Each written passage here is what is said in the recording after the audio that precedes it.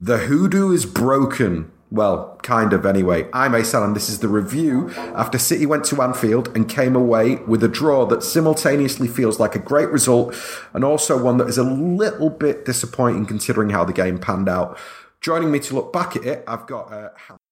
was that a foul by Fernandinho or was that a handball and a penalty? I think it was more of a handball than it was a foul. I think the ref bottled it basically because he wasn't even going to give the foul, and then when he saw they were going so mad about the pen, he blew the whistle really late and just went, "Oh yeah, that was a foul." So I think he gave that to get himself out of a difficult situation.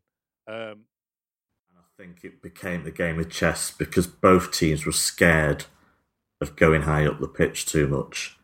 But this suited City more because they've got more demons to exercise, so to speak, from this fixture. And I think we didn't bomb forward. We were scared of just leaving those big gaps if they counter-attacked. No one wanted the other team to be allowed to counter-attack. And we closed off the flanks just like Napoli did during the week. For a very similar shape to them at some points. That back four just stayed. Liverpool, I think Klopp wanted to lure our defenders out up the pitch. And I think what was different is they didn't fall for it. They just stayed pretty deep. So Walker and Mendy were quite conservative for them. And Laporte and Stones just kept their positions in defence. Stones gave an interview afterwards, and it's always good when the City players kind of go into a bit of the tactical preparation because Guardiola never does. Yeah. Very rarely does. But Stones was just talking and he said that you've seen that Salah and Firmino press from the blind side on both centre-halves. And I mean, that's not something we'd ever notice really, just as football fans, or even maybe just in my case. But even as a journalist, that's not something we'd notice. Their pattern of pressing, but obviously that's something that Guardiola's works on. And in Marty Perrinau's books about Bayern Munich, he worked on that a lot against Dortmund, both when Klopp was there and when he wasn't. Because that front three certainly don't look like they're all that. I think there's a real dearth of creativity in their midfield. I mean, they miss Oxlade-Chamberlain for sure, but in general, whether it's Keita, Wijnaldum and Henderson, or it's Milner, Wijnaldum and Henderson, you can perm any three from that four, and I'm not sure there's enough creativity there to get close to challenging City. So it will be interesting to see in the next 2 or 3 months whether they stay where they are or whether come January there's a bigger gap. I know that. Just very quickly, I was just going to say, Pep had this problem that teams reacted to how he played and then he had to try new stuff. And the hope for me as a City fan is that people have sussed out now that it depends on a workman-like midfield feeding those front three in space out wide. And if you shut down those flanks, there's just nothing left. There's not much left there. So I hope a lot of other teams, like Napoli, Napoli worked it out. I think Pep did a good job. They've not won in 4 now. Sarri obviously did quite well over 2 games. I would hope that teams now see, they now react. These are all good managers, even if the team's not as good as Liverpool's, react and do this likewise. And we'll see if Klopp's got plans B or C after that. I'm Asan, and this is League Matters. And what a Premier League it is this season. So much to talk about, so many mad things. I don't really know where to begin. On his appointment, if you chat to any United fans, I mean, even the ones who were kind of pro Mourinho and saying, yes, we're really glad we've got him, you could see behind their eyes, they knew he was not a United manager, that he would bring chaos and he'd bring kind of friction and he would split the club in half. Ultimately, whether prior to that would be 2 successful seasons or not, ultimately it would combust because that's what happens when Jose Mourinho goes to a football club. I'm just going to tell you straight up, I'm not having the idea that Man United are a badly run club. Like, I think that's a really easy thing for lots of people to say because a manager with a really big name is failing. And because of that, they're the very obvious thing. And also because the Glazers are very easy comedy villains.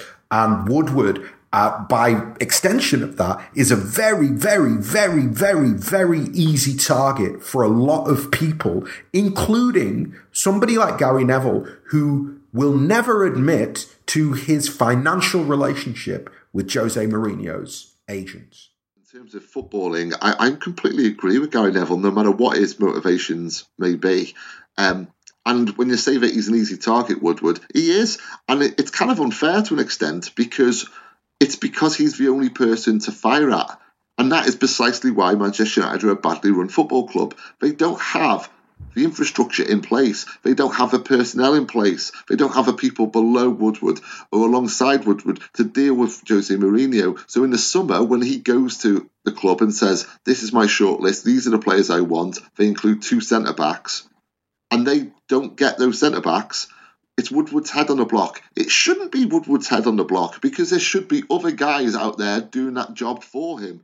They don't have it. The thing for me is he's got Lacazette and Aubameyang as a kind of an explosive partnership there. They're both kind of fit and firing, and they're both fantastic forwards. And so they've got the firepower there now. But the biggest boon, without a question of a doubt, is one of those new signings that we alluded to earlier, Lucas Torreira, who, I mean, his stats this season are incredible. The difference he makes when he plays than when he doesn't play is just chalk and cheese. You know, when he plays, they're tight defensively, they don't concede, and they score more goals. When he doesn't play, they're letting him in by the shed load. So he is everything to them. He's quickly... Bournemouth and Fulham. We'll start by talking about Bournemouth. They can get away, Bournemouth, with finishing 12, and no one really would bat an eyelid. The fans have a huge amount of respect for their manager, and rightly so. And furthermore, the fans have a lot of admiration for how their club is run. It's a well-run club where everyone is pretty much harmonious, which is a rare thing. They're not going to be competing for major trophies. That's just the way it is. That's not happening unless there's some one-off miracle like Leicester. And even then, to keep it going would be almost impossible after that.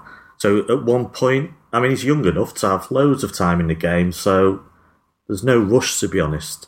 But at some point, he's got to make a decision. Yes, do I carry on here forever, become a club legend, if probably already is, to be honest? Or do I take that gamble? At some point, he'll probably take the gamble. But then it's got to take a chairman to take the gamble as well, to say that he can replicate that with bigger resources and bigger egos. The final club that I want to speak about this week are Fulham, who we all tipped to do really, really, really well. And still time. Who are on course to concede 100 goals this season. The thing is, in the Championship, they conceded goals. They conceded more than any other team in the top 6. I think they conceded like the same as Millwall, a bit lower down the table.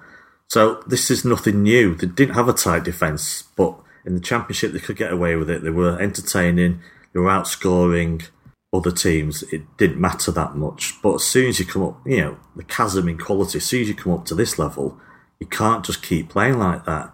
He's got to show up that defence. It's as simple as that. I mean, it's not just how much they spent. They signed 12 players as well. And you alluded to it. That could just be putting confusion into the manager's mind now. Because, if he'd looked at his squad that came up and went, look, where are the 3 weakest positions here? We'll buy players, strong players in those positions and consolidate this entertaining team we've already got. Then you bring 12 in, you're like, and a lot of them are about the same level. And if you lose a game, you lose 2 games, you think, well, do I change it around? And then you're bringing in players of a similar level, and it's just... Yeah, sometimes you can have too many players, basically. It's Friday, and this is the Friday show, our round robin of all things City from the last week. In terms of this kind of idea of recognition, is it important that Laporte is recognised, or is it better that he continues to fly under the radar from a City perspective? Yeah, I'll answer the second one first. I couldn't care less. Well, couldn't care less. I'm actually quite glad he's going under the radar. We don't need the attention. We don't need articles raving about him. Just let him do his thing for us. There's probably less pressure for him if he gets very little attention. So I'm fine with that. We don't, unlike some other teams, we don't have to big up our players and decide that they're all the best in the world in their position. We had no threat from open play. whatsoever in that World Cup. It was all set pieces and a solid defence. And that's not really going to sustain us in the coming years, especially if it's true that we do have this absolute wealth of talent coming through.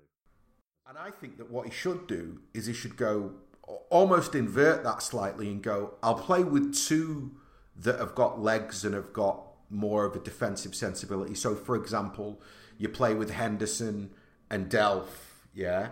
But you stick James Maddison in the three, and then you play with a front three of Sancho, Sterling, and Kane.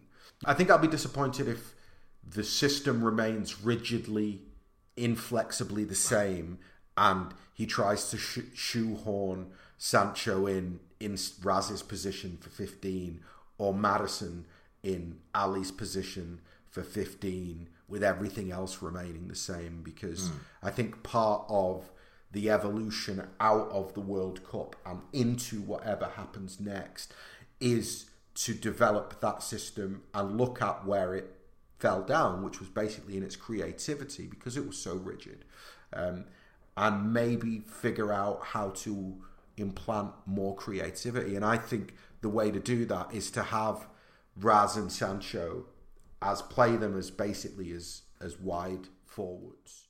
Thanks for listening. Have a lovely weekend. And as always, up the Blues.